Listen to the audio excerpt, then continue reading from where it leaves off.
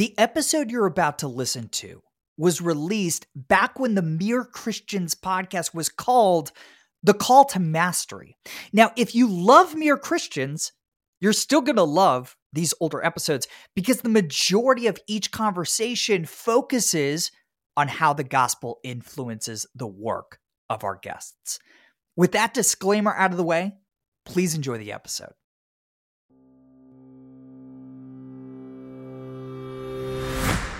Hey everybody, welcome to The Call to Mastery. I'm Jordan Rayner. This is a podcast for Christians who want to do their most exceptional work for the glory of God and the good of others. Each week, I host a conversation with a Christ follower who's pursuing world-class mastery of their craft. We talk about their path to mastery. We talk about their daily habits and how their faith influences their work. Today's guest is Wendy Speake. She's the author of a few massive best-selling books, including Triggers and the 40-Day Social Media Fast. She's a terrific writer and marketer, obviously both key ingredients to being a masterful author. So Wendy and I recently sat down. We talked about how she sold more than 100,000 copies of her first self-published book. We talked about the impact that a conversation she had early in her life had about honing her craft. And we talked about the impact that social media fasts are having on Christ followers in their work and at home. Please enjoy this conversation with my friend, Wendy Speake. Wendy, thanks for being here. You're welcome. I'm super excited. Actually, I have a huge smile on my face. This is a conversation I've been looking forward to. Well, I was going to say, you and I have traded quite a few emails over the years. You're a friend without being one of my friends. I totally That's right. Along with Kelly. I'm like, hey, I'm friends with someone that's a friend with you, and I have some questions, and you've been so generous with me, so I'm really grateful for that. I'm happy to do it, and likewise, you felt like a good friend from afar. But this is actually the first time we've ever spoken live. We share this really great mutual friend, Kelly Stewart, who has recorded what's still one of my favorite episodes of this podcast, episode number 9. Kelly, of course, if you guys remember, is the great writer of award-winning fiction. So, Wendy, first question, I'm really curious. You've known Kelly a lot longer than I have. Tell me something I don't know about our mutual friend, Kelly Stewart. Maybe something embarrassing, please. Oh, goodness. I met them almost immediately after Matt and I got married and we moved me from LA, where I was living, to Dallas, Texas, where my new husband was. My only husband. He wasn't just a new husband. It was the only husband I ever had. And we started going to a church and started going to a Sunday school class. And Lee and Kelly Stewart were there. And just immediately the guys connected. And when they realized that Kelly was a writer and I was an actress who also loved to write, they thought that we would be great friends. So I got Kelly's phone number, and this is more an embarrassing story on me than it is her, but it is her favorite story to tell on me. So I feel like it's the right one. Supposedly I called, and the first thing I said was, "So I hear you like to take tea." Who says that? Apparently I did 20 years ago. And so we started this habit of meeting up at the Starbucks in Barnes & Noble in Plano, Texas. And we would sit and we would share story ideas, share our dreams. And at that point, I was still writing screenplays, just thinking maybe the Lord is going to open up an opportunity for that at some point. When I was working in Hollywood as an actress, I just kept thinking, I think it's screenplays that I want to do. So we did a lot of reading each other's work. And over the years, even after having children, trying to fit in where we were going to do our creative work when it didn't naturally fit into that mothering season of so many little ones, we decided to host creative retreats for moms. And our husbands were so supportive. And we hosted 5 of them. And we would get together and everyone had their own room and we would write during the days. And at night we would have wonderful meals and share what we had written and just share our dreams together. That's awesome. So those Barnes and Noble meetings, it was you and Kelly and your own little inklings meetings. Totally. There. And Barnes and Noble, we were just talking about Lewis before we started recording. One of my favorite topics. So, all right, you mentioned acting prior to writing books. Talk about that transition. Talk about your story. You started in Hollywood. You're working as an actress. How did you get to the place? How did God lead you to the place where you're writing nonfiction these days? Well, I love that you said, "How did God lead you?" And really, it is my favorite story to tell of God leading in my life. I don't know if you've ever had one of those moments where God speaks so clearly, your spirit feels like it's an auditory communication. I mean, it's audible, it's so strong. It's so clear. And I was a freshman in college in Boston. I had gone to Boston because there was an acting coach I had wanted to study with. Even in high school, I had gone to LA County High School for the arts and studied acting. I mean, this is what I wanted to do. I never wanted to do anything else, except for when I was very young. I wanted to be a taxi driver. I mean, a truck driver and have a rig. But outside of that, like, it's only been acting. And so I was, as a freshman in college in Boston, I was very sick in the brownstones. The heat was different than I'm used to in LA. Inside the houses, it was cold outside, and I had this terrible bronchial infection for most of winter. So one night, I'm sitting in the bathroom in my dorm room with the shower, the steam going, as well as I had Vicks rub on my chest. I was drinking the Robitussin out of the bottle. Oh, man. And so it's possible that I was a little bit loopy, but still, God spoke so clearly. And he said, because I was crying out, "God, what do you want me to do? I don't think I'm supposed to be in Boston. I do think I'm supposed to study acting, but I feel like you have something very specific for me. What is it?" And you've got my yes. And that became really the prayer of my life. Tell me what to do. You've got my yes. And he said so clearly 3 things. He said, "You keep loving me. You keep loving others, and hone your craft." Keep loving me, keep loving others, and hone your craft, and I will bring those 3 things together. And I knew in that moment that it was something very specific. I thought that perhaps I would be writing one-woman shows, touring around, and doing one-woman shows that allowed me to transition into Bible teaching or the gospel.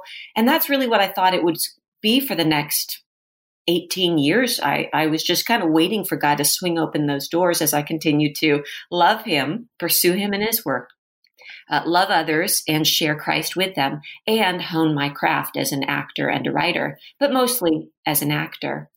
And I struggled so much in Hollywood finding the right opportunities. I had plenty of opportunities to audition and even go straight to producers for films and TV shows that were so opposed not only to the gospel, but my sensibilities as a Christ follower. All those opportunities weren't opportunities, and it was very stressful.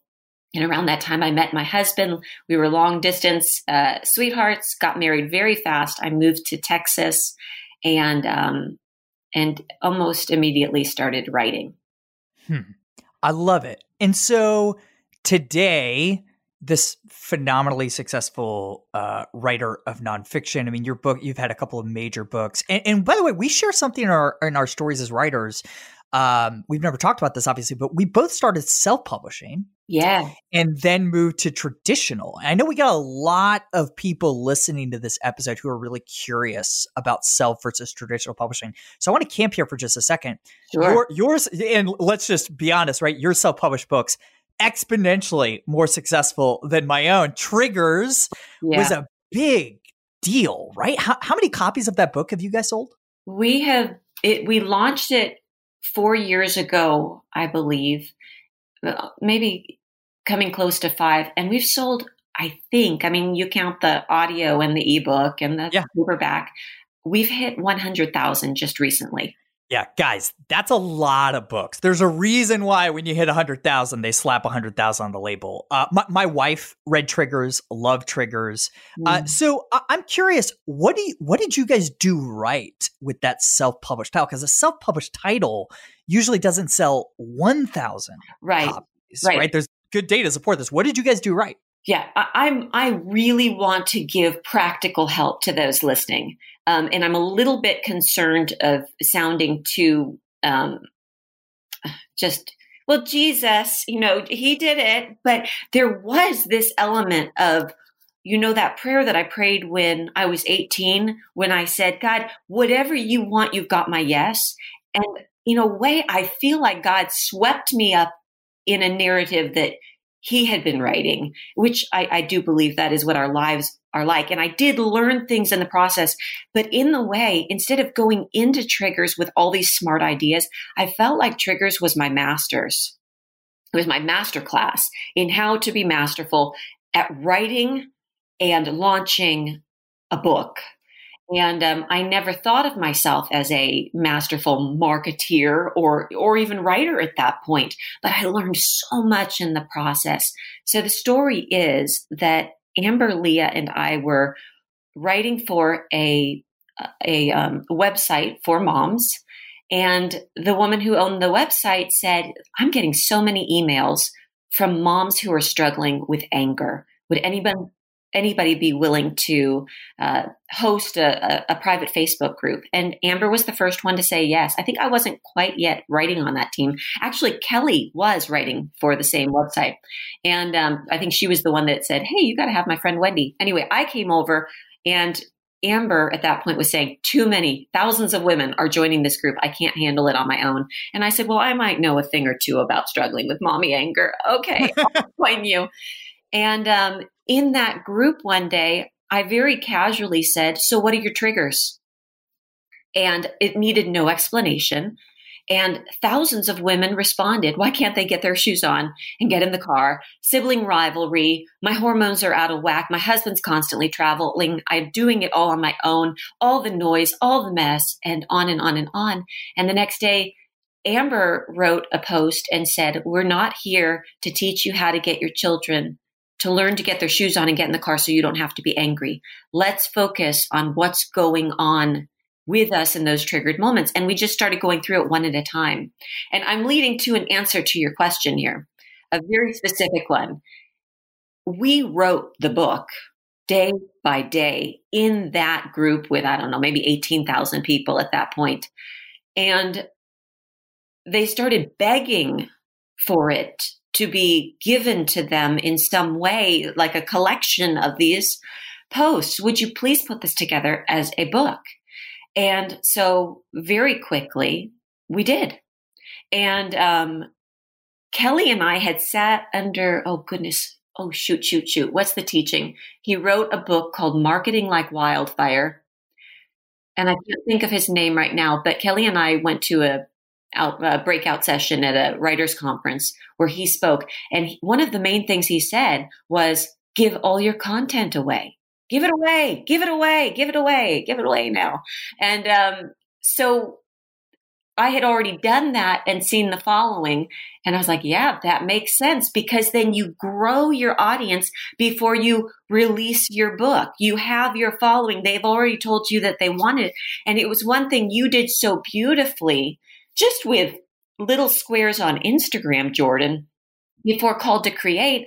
You may not have given away the content, but you gave away enough of a lure that people were asking for more of it. So I think we try to be really like, well, I want to be quiet. This is mine. I don't want anyone else to start writing about it. I don't want to share too much where they won't buy the book. And I think that the main thing that I learned was give it away. And the next big book that I had was the 40-Day Sugar Fast. And I had been hosting an online 40-day sugar fast for 6 years and had 20,000 people signing up for it annually. And at that point, I was like, well, I know that I could make more money if I self-publish, but I feel like maybe I'm supposed to traditionally publish this one. I want to come back. So I want to pause there because I think that's a really important question to talk about the difference and why you made the leap to traditional. But real quick, I just want to make sure that our audience hears crystal clearly what you're saying, because there's so much wisdom here. Build your audience first. Yes. Give away as much content as you possibly can. And oh, by the way, as you do that, it's a means of testing concepts and figuring Absolutely. out what people are resonating with. I know a lot of people who are like, God's given me gifts as a writer, as a communicator, but I don't know the topic. And my advice is place little bets, as many as you possibly can, through a blog, through a podcast. I publish a lot of content on YouVersion's Bible app. In fact, pretty much all of my books are in one of 30 something YouVersion plans, right? But it's a great way to test content, to find the right book concept at the same time that you build an audience. And here's what I've learned. And it sounds like you learned this too with triggers. People will pay for packaging. Yes. Right? People will pay for you to take what otherwise they would have to, go to 30 different places for, 30 different devotionals, 30 different blog posts, whatever, and consolidate it into a $10 package. They'll pay for that. That's worth $10, right? Absolutely. Yeah. So all right, you make the leap to traditional publishing. You sign with Baker, who I wrote with on Called to Create. Yeah. Why make the leap to traditional publishing? I think a lot of people are curious about this, especially people who have already self-published. Why make the leap to traditional? At it? Yeah. Well, and when you self-publish a book, it's very easy. And one of my passions is keeping the cost of books low. And I know that that's not popular in book publishing, but for me, especially because every book I've written points to the gospel, I just am a little uncomfortable with hawking the gospel. And so I've really enjoyed the fact that everything that I've written, I've given away for free. And if I'm going to package it, for the sugar fast, a lot of the women that want that are Midwestern housewives, triggers, stay-at-home moms. I'm not looking to take advantage and put out a really pricey book. So I like having some of the creative freedom. I like having the price freedom. And I've learned that minimum 70% of most books, but I think it's closer to 85% of books are purchased on Amazon. I'd say it's closer to 98%. It may be. And the only books that sell well in stores are by famous people who've been doing it for a long time. You can, of course, find The Purpose-Driven Life. You can find Max Lucado books. You can find Lisa Turker's books. You can find Ann Vos Camp books.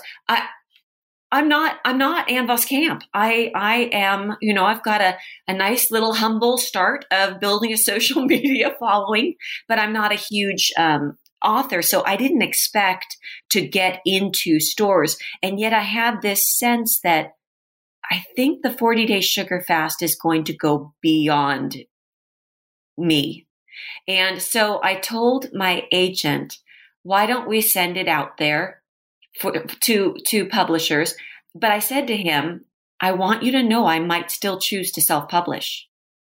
And we had such a resounding interest. We had 5 offers, and I took that as confirmation that the books, that the book publishers saw it and said, not only can we make a buck off your hard work and what you're already doing online, but we've got a vision for what we can do. So I actually, with a couple of these publishers, I had multiple phone interviews where I was interviewing them about their marketing team. And that was the first time I called you and said, tell me the lowdown on Baker Publishing. And you had so many wonderful things to say that I ended up taking your advice and going with Baker. Yeah. And listen, I made that call. So I self-published 2 books. I went with Baker on Called to Create. I went with Random House on Master of One. And as my audience knows, I just signed a 5-book deal with Random House, and I'm all in on traditional publishing. Actually, we just launched a course recently called How to Land a Book Deal with No Platform, because with Called to Create, we really didn't, we had some Instagram followers, but when we actually got the deal, we had nothing. When the book launched, we had a platform, but when we signed the deal, we didn't. And in the course, I kind of break down like how we did that, how we pulled that off. In it, I talk about the 8 reasons why today I'm all in on traditional versus self-publishing. There are a couple of reasons that I would still recommend self-publishing. And by the way, if you're curious about this, you guys can actually watch the first lesson of that course for free at access.jordanraynor.com. And that first lesson breaks down all the differences between those things. But you've had a good experience traditional publishing, right? Yeah, You're all in. I don't know if you know this, but not only was it in all the typical brick and mortars like the Barnes and Noble bookstores, but it ended up in Target. It ended up in Hobby Lobby, I think has been the biggest book seller of the 40-Day Sugar Fast. They just agreed to carry the 40-Day Social Media Fast, which is the next book. Yeah. And so did Target. Target is going to carry the 40-Day Social Media Fast in all 1,700 plus stores throughout the U.S. Oh my gosh. I mean, I'm just sitting here. That's amazing. Jaw on the floor going, what? It's amazing. Because, books are just supposed to sell online unless you're famous. And I'm Wendy. I'm not famous. So it's just been really cool to watch this process. I still have the sense, though, that I'm going to do some more self-publishing. I really enjoy the speed with which you can self-publish. If you hit a felt need in that moment, and you don't want to wait 2 years, then self-publishing is a great option. Well, I think we saw a lot of self-publishing in 2020, right? Mm-hmm. With COVID and race relations and really hot topics. People had to get to market fast, and self-publishing is usually the only way to get there. So, hey, you brought up the 40-Day Social Media Fast. Yeah. I'm so glad you did, because this podcast is all about the pursuit of mastery so that we can glorify God and serve others really well. And I've talked a lot in the past on this podcast and my book, Master of One, about how, in my opinion, and according to the data, right, one of the keys to mastering your craft, whether you're a writer or a marketer or an entrepreneur, whatever, is deep work. It's the ability to focus without distraction for huge chunks of time to get stuff done. And to do that, today in our modern day and age, social media is one of, if not the biggest distractions in our lives. Distraction. And maybe not just social media, but no, it's not the ringing dinging presence of the phone, of the open laptop. Kingdom. Exactly. It's the kingdom of noise, as C.S. Lewis put it in Screwtape Letters, right? We are living in the kingdom of noise. It's news services, it's the phone, it's the laptop, it's social. So I'm curious, was it your pursuit of mastery of your craft, of honing your craft, that led you to this point where you care so deeply about this social media fast concept? No. that sounds like a wonderful idea. I did read Deep Work by Cal Newport, and it did affect me deeply. I'm also a mom of 3 teenage boys, and I started writing when I had, right before starting to have children. So I've always had distractions. However, I'll tell you how the social media fast came to be. And then I want to talk more about this idea of silencing those distractions so that we can do the deep work, whatever that deep work is. It was in leading the 40-Day Sugar Fast year after year in an online setting that I would say, this really isn't about sugar. God never called us to a sugar sacrifice. He called us to a living sacrifice. So if you're turning to sugar instead of turning to Him, lay it down, turn to Him. That's what we're doing. So that's Sugar Fast in a nutshell. But during those 40 days, I would say, because this isn't about sugar, what else is it? What else are you turning to? We're going from sugar high to sugar high instead of turning to the Most High. Is there another God that is on the throne of your life? Is your phone on the throne? Is there a digital demigod? And over, I heard people say, yeah, sugar was an issue, is an issue, but my phone, please, somebody help me with social media. And so it was in the context of already fasting with this very Jesus hungry community where I wrote the book for them because they asked for it. And that's sort of the same idea as what my Triggers experience had been. I knew I hit a felt need, so I wrote into that need rather than trying to figure out what I wanted to write about and trying to get other people on board with reading what I wanted to write. I found what's the need and I pressed into that. So that's how it came to be. But I want to tell you what the subtitle of the book is, because I think it really will help us focus on our craft now, and that is exchanging online distractions for real life devotion. And in the book, we focus a lot on devotion to God. Instead of social media, let's get social with Him. Instead of social media, let's get social with the real life flesh and blood blessings that God's given us in our homes, in our lives, in friendship, but also neighbors and the people not only online, but in line at the grocery store. Are we so distracted that we aren't even ambassadors in our real lives anymore because we're so distracted? However, let's go the next step and let's talk about what we're doing, what we're called to do in His image, in whatever it is we're putting our hands to right now that takes focus, honing the craft, mastery, work. And why aren't we doing it? And I think the answer is we are a distracted bunch of ragamuffins. Yeah. Yeah. So I completely agree. So what do we do about it? Because here's the deal. I've learned that I don't think people need to be convinced this is a problem. No, they don't. You're right. I think 3 years ago, maybe we still need to be convinced this was a problem. Everybody gets this as a problem. Yes. What's the solution to the problem, in your opinion? Right. Well, Cal Newport has a follow-up book to Deep Work called Digital Minimalism. And Great book. I think it was in that book that I learned just this one takeaway that I think is huge. And I use it when I'm fasting as well, as I get my other fasting friends to prepare to kind of go back into life beyond a fast. I say, instead of figuring out what hours you're going to set your phone down, which hours you're going to keep all of the emails and notifications and news notifications at bay. Okay, I used to say when the kids were young, honey, to my husband, let's put our phones away from dinner time till bedtime. And that was a good block of focused time so we could do the deep work of parenting. Yeah, yeah. And we could say, okay, but my writing block is from 9 to 1.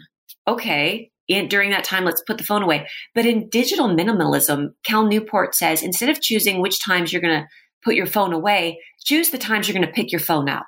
Yeah. And that to me is like, mind blowing. It sounds the same. It really sounds the same.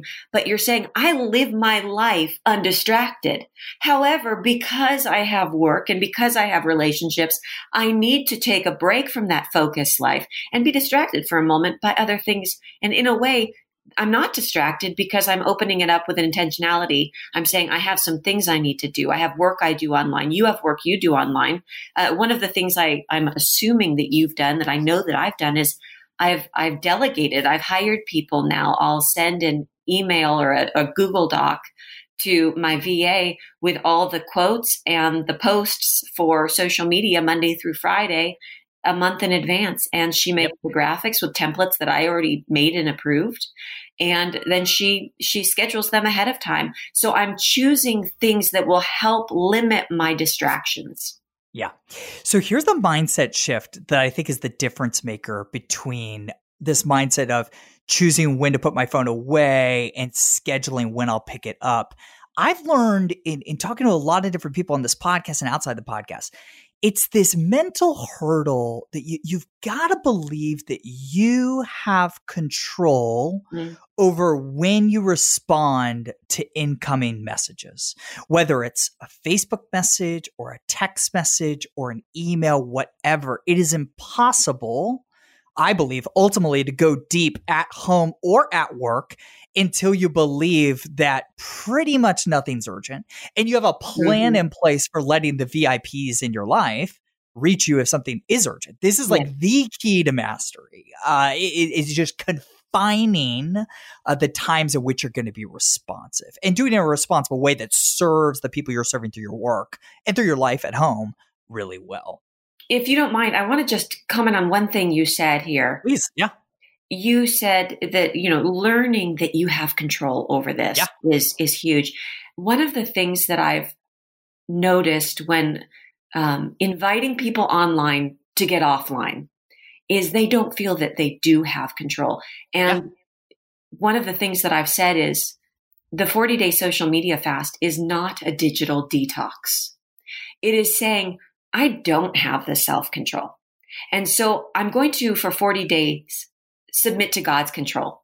I'm making this a spiritual discipline over an area of my life where I lack self-control. I'm going to actually abide with Christ in such a focused way that I will grow the fruit of self-control in my life.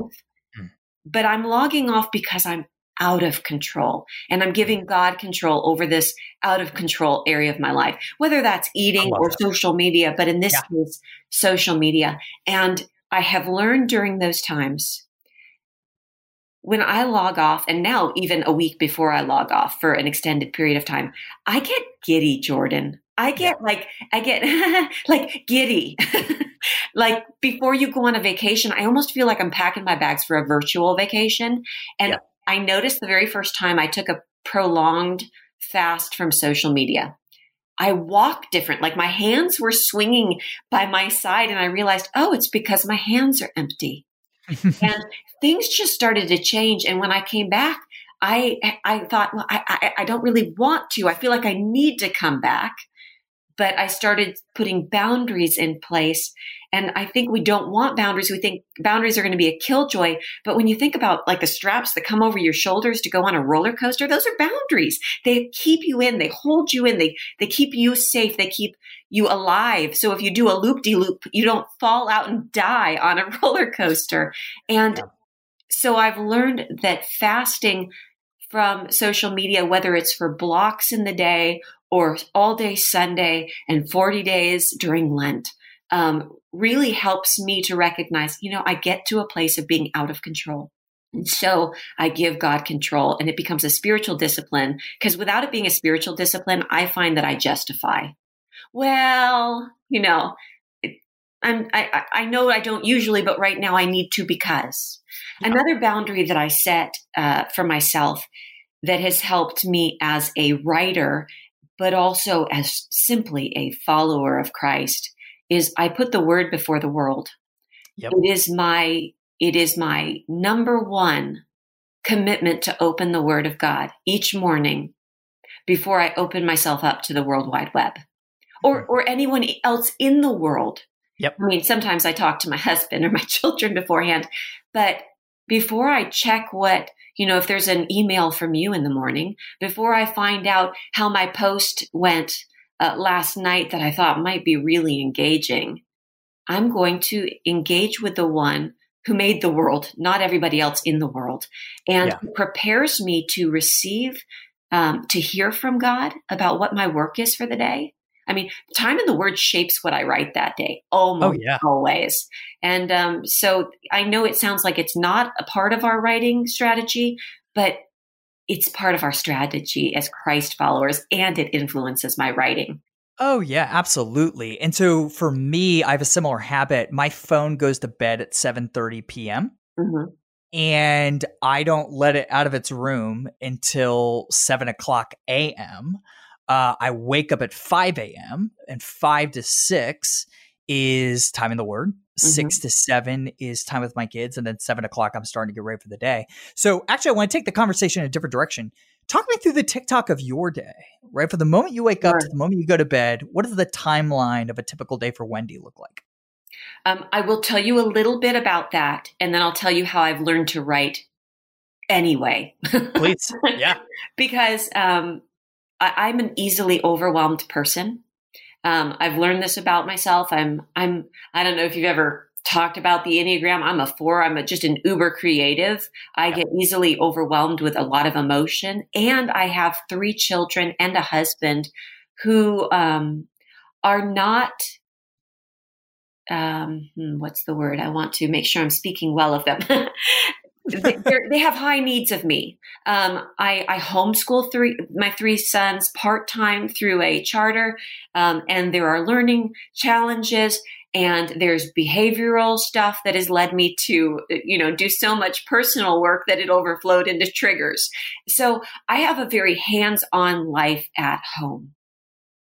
I'm doing this interview from my she shed. My husband built me a place to go and write. Now that the boys are older, I can do that. So I do have a writing working block in my day. So I wake up around 6. I open up the Word.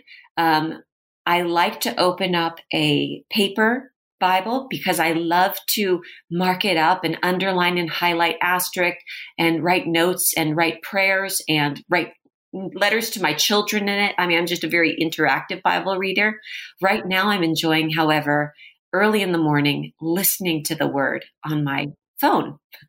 So I've been doing that recently. So however it looks like, that is what I do first. And then I get up, I make everybody breakfast, which our friend Kelly, she writes more words than anybody else I know. She's a fast writer and a hard writer, and I'm a slow writer. She keeps telling me, your kids can make their own breakfast, get to work. But it is just what I've done from the beginning, and it's what I prioritize. So we sit down at the table together. We read through a proverb together. I make sure the kids have what they need for the day. And then once everybody is settled, I get out and I do my work. I have learned to work with a checklist next to me, a legal-sized pad of paper, and I'll either start on yesterday's list that I didn't complete. But what I like to do is find those pieces I didn't complete and do a fresh page because it focuses my mind. I told you, I've learned that I'm an easily overwhelmed person. Yeah. I have learned that I am masterful at a few things, but I fail at everything if I have to do everything. And so everything must have a place. I think we're all the same way. Yeah. Yeah. I get very easily overwhelmed. And then one of the chapters I did not put in the book, Triggers, the things that set us off at our kids, is I found that writing triggers was one of my biggest triggers. Writing or doing anything that really takes my focus time can make it so I'm very short-tempered with my children unless I've learned where writing belongs and where family belongs. Yeah. And if I know how those things fit together, then I can be fully present when I'm writing, and I can be fully present when I'm mothering. And sometimes I need to stop being fully present in my work life because there's a need that comes up, and I'm willing to prioritize that. Just the other day, I was doing a Zoom party with the launch team for this latest book. And I had 50 people that had just hopped on this Zoom party, and they were going to tell me their testimonies of how they interacted with the Lord during the 40-day social media fast. It was day 40 and they were about to come back online. And 4 minutes into it, my son ran in and said, emergency. And I left and I never came back. I ended up taking a child to the emergency room. And that was a picture of there must be a place for writing. There must be a place for family. And yet sometimes we must let go and go to the people that need us in that moment. But I have learned, because it's hard for me to work in a focused way in our daily life here, I find that during those 3-hour blocks, I'm very good at scheduling social media, maybe writing a blog post. I'm not good at writing a book in 3-hour blocks, and I wish that I was.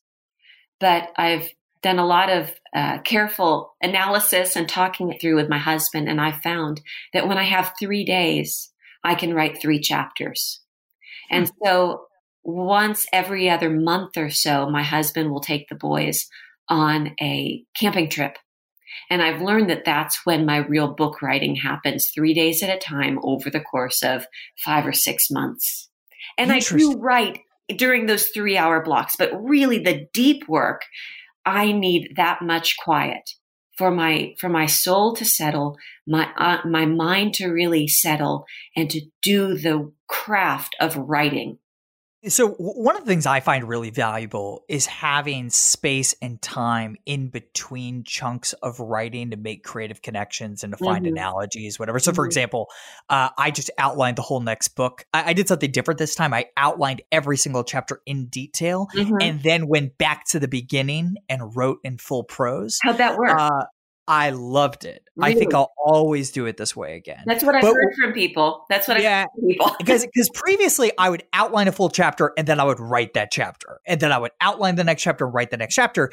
But this time, it was the time and space in between that. I knew what was in the outline. And so a lot of the best analogies came, in chapter 1 came when I was outlining chapter 6, 4 or 5 weeks later or whatever it is. So that worked for me. Is that why you find it so valuable to take those big breaks in between chunks of writing? Or is it just the quietness of, I need to know that I've got 3 days of quiet time? I need to know. And I think I'm so weird, but perhaps there are people listening, and maybe specifically those who are juggling so many different hats right now, that when I know that I've got that 3 days coming up, it's almost like I can rest in my other jobs. I can say, I'm here. I know I've got that 3 days coming up, and I work like crazy in the days leading up to them leaving. My house is spotless. They are packed. They are on their way. I've got my favorite foods. The temperature is right inside the house. If it's lovely out, the windows are open. I mean, I've got it set up to be my most ideal work environment. And then I just go, and I'm so joyful. I'm so joyful. One of the nights I'll usually make a date with a friend to meet at a restaurant, and I'll take a good break and just laugh. But for the most part, those 3 days, they're just, it's work. And it's such a delight. I mean, it's my happy place. And so when I know they're coming, I've told my husband, if I just know where they're scheduled throughout the year, it brings me so much joy and relief. And if I have enough of them, then I know that due date for the manuscript, that will happen. I will be ready. And I usually turn in everything weeks in advance because I'm not a procrastinator, but I am a planner. Yeah, same here. So we've mentioned Kelly a couple times, Kelly Stewart. So the book you wrote with her, Life Creative, I read from cover to cover, and it hits on one of my all-time favorite themes, right? That our creativity is a means of revealing the character of the Creator God. Can you talk for a minute about why this is so important to you? Oh my goodness. Well, as a creator, I mean, I believe that everyone is made in the image of a very creative God. And I think that we get stuck thinking that we know what creativity is supposed to look like. My father was an engineer for his whole career. So was my brother. So was my grandpa. I mean, I've got linear thinkers that raised me. But they're creative thinkers. I mean, the way that they can make numbers and thoughts come together is very different than mine. But we're all made in this image of God. And then there are also people that reflect different facets of God. Not so much what we see as the creative, but the compassion, and that's wonderful. But for me, as a child, a very young child, I was standing on the hearth of our family home and singing for anyone that would come in the house. And I knew I was going to be an actress by the time I was probably 6 years old. And it's just, I've always been a creative, and I've always loved Jesus. I mean, Jesus, I had a sense lived in my heart before I knew what a heart was. And so being a creative at the core and being a Jesus lover at the core, the two just somehow went hand in hand for me at a young age. So as I learned about creativity as an opportunity to bring glory to God and to shine out into the world, it just made sense to me. And I think that one of the things that I loved so much about Life Creative is it debunks how creativity is supposed to look. You might have been a worship leader before having children. This is a book that was written specifically for moms who were very creative before having children and feel that they've lost themselves, their passions, their pleasures, opportunities. And in the book, we talk a lot about, no, it is who you are. It's going to eke out of your life. It's going to come out in some other way. So be on the lookout for ways to enjoy your creativity and point your children to Christ in creative ways, whether it's the way you host parties and the way that you help in their classroom and it's one of my favorite conversations to have. I think we get busy and we think that we've lost our creativity, but made in the image of a creative God, it's always there. Sometimes it might take a little more effort to find those opportunities to enjoy that in his image component, that facet. I started exploring this idea, I don't know, 5, 6 years ago, as I was starting to think about what would become called to create. And it still, to this day, boggles my mind. The first pages of Scripture, God could have told us anything about him. Yeah. He could have told us that he is just, that he is loving, that he is holy, that he is omnipotent. But the thing that he wanted our attention to focus on in the beginning was that he and we, as his image bearers, are creative and called to fill the earth. It's why I get so frustrated with children's books about the creation account that treat day 6 as the end. Are you kidding me? Day 6 is when God passed the baton and said, hey, look at this canvas. Look at this canvas I just made. Baton. I mean, I love it. He does it with creation, and he does it with light bearing, which is so similar, where he says, I'm the light of the world. And then he turns to his disciples and he says, you're the light of the world. I'm the creator. You're creative. Go. You're right. It's an absolute passing the baton. N.T. Wright talks a lot about this, that from the beginning of time, God has always wanted to do his work in this world through us, through people, through his image bearers, whether it was in the Garden of Eden or now as we're working towards the Garden City, the new heavens, the new earth, the new Jerusalem. We're called to do that work on his behalf. So, Wendy, in your bio, I loved this line you say, quote, the goal is the gospel always.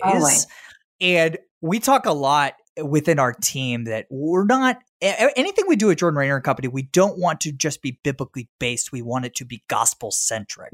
And there's a difference in those two things. So I'm curious for you, how does the gospel, the good news of Jesus and our redeemed selves and the redemption of the world, how does that shape your ambition to pursue mastery of your craft? Are those things connected in your mind? Does the gospel fuel you to want to get better as a writer, as a communicator? I think yes. I know yes. I have always loved communicating well. I used this term, hone your craft, is what God told me to do when I was 18. But he spoke to my innermost being with words that I was already using. When I was 15, 16 years old and driving an hour one way to get to school in downtown LA to hone my craft as an actress, as a kid, reading through all of Shakespeare, all of Aristotle's elements of drama. I mean, I was really serious about my craft. I wanted to be a good storyteller before I got the call from the Lord to be his storyteller. And when he made it clear that I was going to be his storyteller, then I knew that the quality of the storytelling had to be even better than what I thought at first.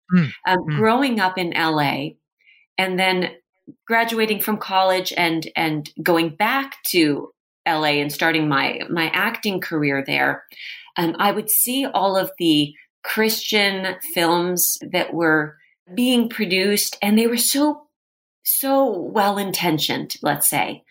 But so bad. Let's just go there. It's terrible. And I started praying very specifically for screenwriters and for producers to produce excellent quality films that brought glory to God, encouraged the church, and gave opportunities to share gospel truth, Jesus as Redeemer truth, with the world, and didn't make a mockery of the Christian faith in a very non-Christian culture in Hollywood and through Hollywood into the world.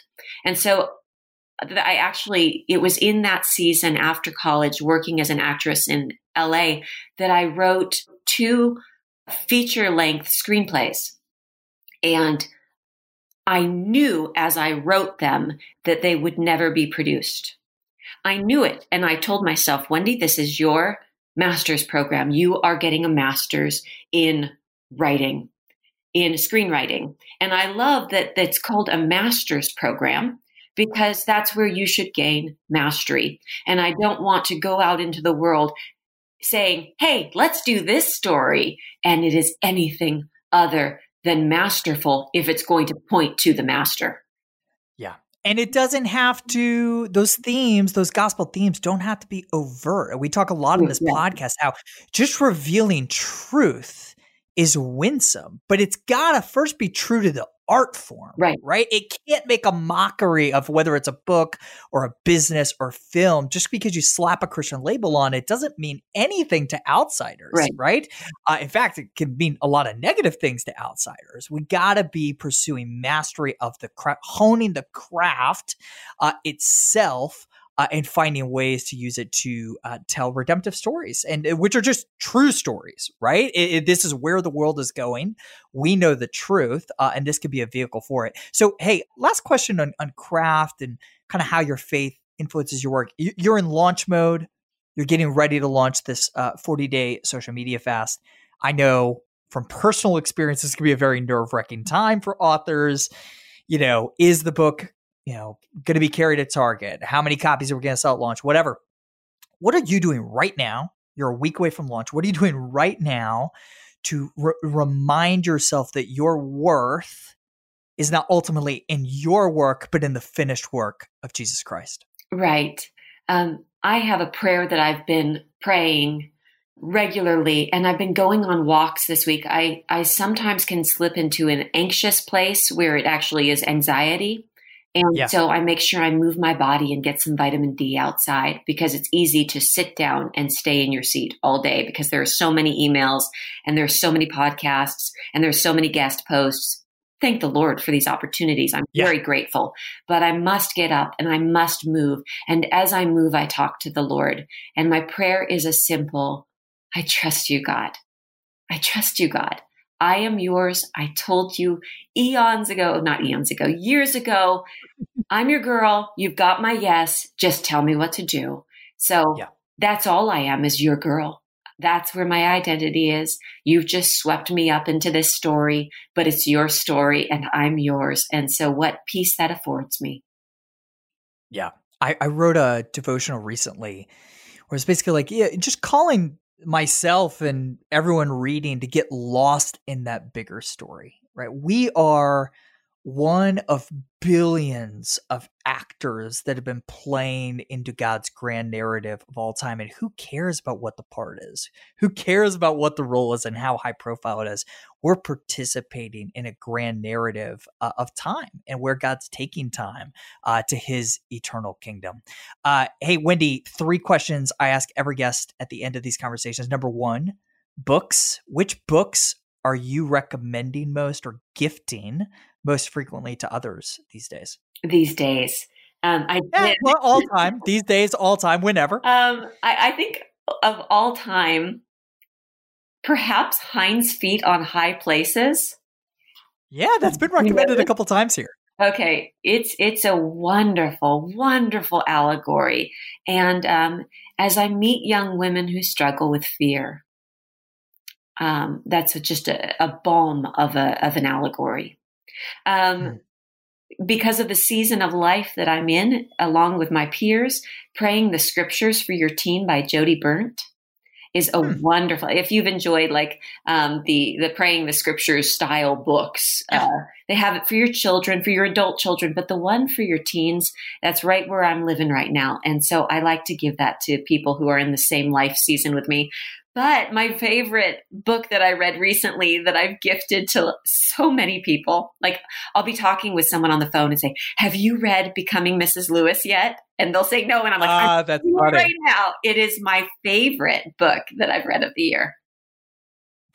Wow. I'm really surprised to hear that because I saw that book coming. I was like, this is either going to be great or terrible. So, all right, speaking, I have not. So I don't do send fiction. It to you. Let me gift it to you. Okay, great. I don't do fiction, and I get that it's rooted in it's historical fiction. All right, so I'm going to give something to you. Not a lot of people are talking about this book yet, but I think they will. Somebody finally wrote a parallel biography on C.S. Lewis and Dorothy Sayers, who was the great detective novelist back in Oxford in the 1950s.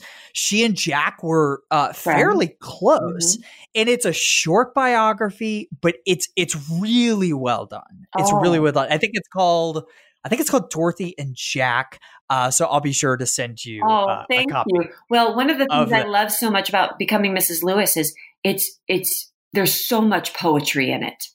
It's so, and even the prose are poetic. I sat there with my underliner the whole time. I mean, my highlighter. I love it. Who would you most like to hear on this podcast talking about how their faith influences their work?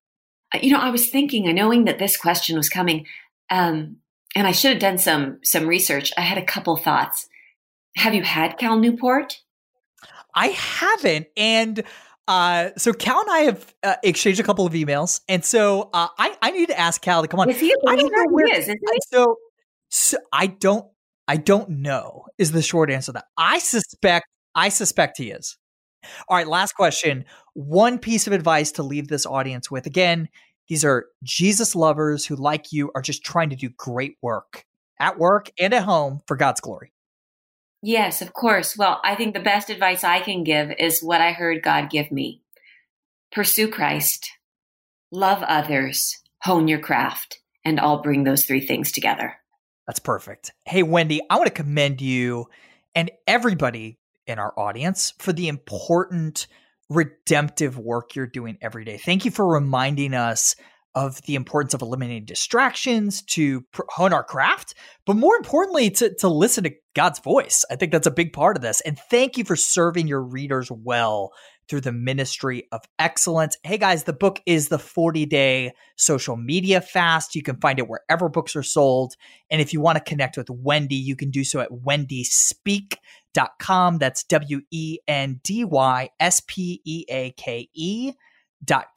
Wendy, thanks so much for joining me. Oh, it's been my pleasure. And you know what I would love to hear Please. At some point in the future is someone say, I came across that book on Jordan Rayner's show, and I used those 40 days to knock out the first draft of my manuscript. I love it. Yes, let's do it. I'd love to hear that. Well, thanks again, Wendy. Thank you. I hope you guys enjoyed that episode, especially those of you who are pursuing writing and the craft of writing, whether it's screenplays or books, whatever. Hey, if you enjoyed this episode of The Call to Mastery, make sure you subscribe so you never miss an episode in the future. If you're already subscribed, do me a favor. Take 30 seconds right now and go leave a review of the podcast on Apple Podcasts. Those reviews really help us get this show into the ears of more listeners. Guys, thank you so much for tuning in this week. I'll see you next time.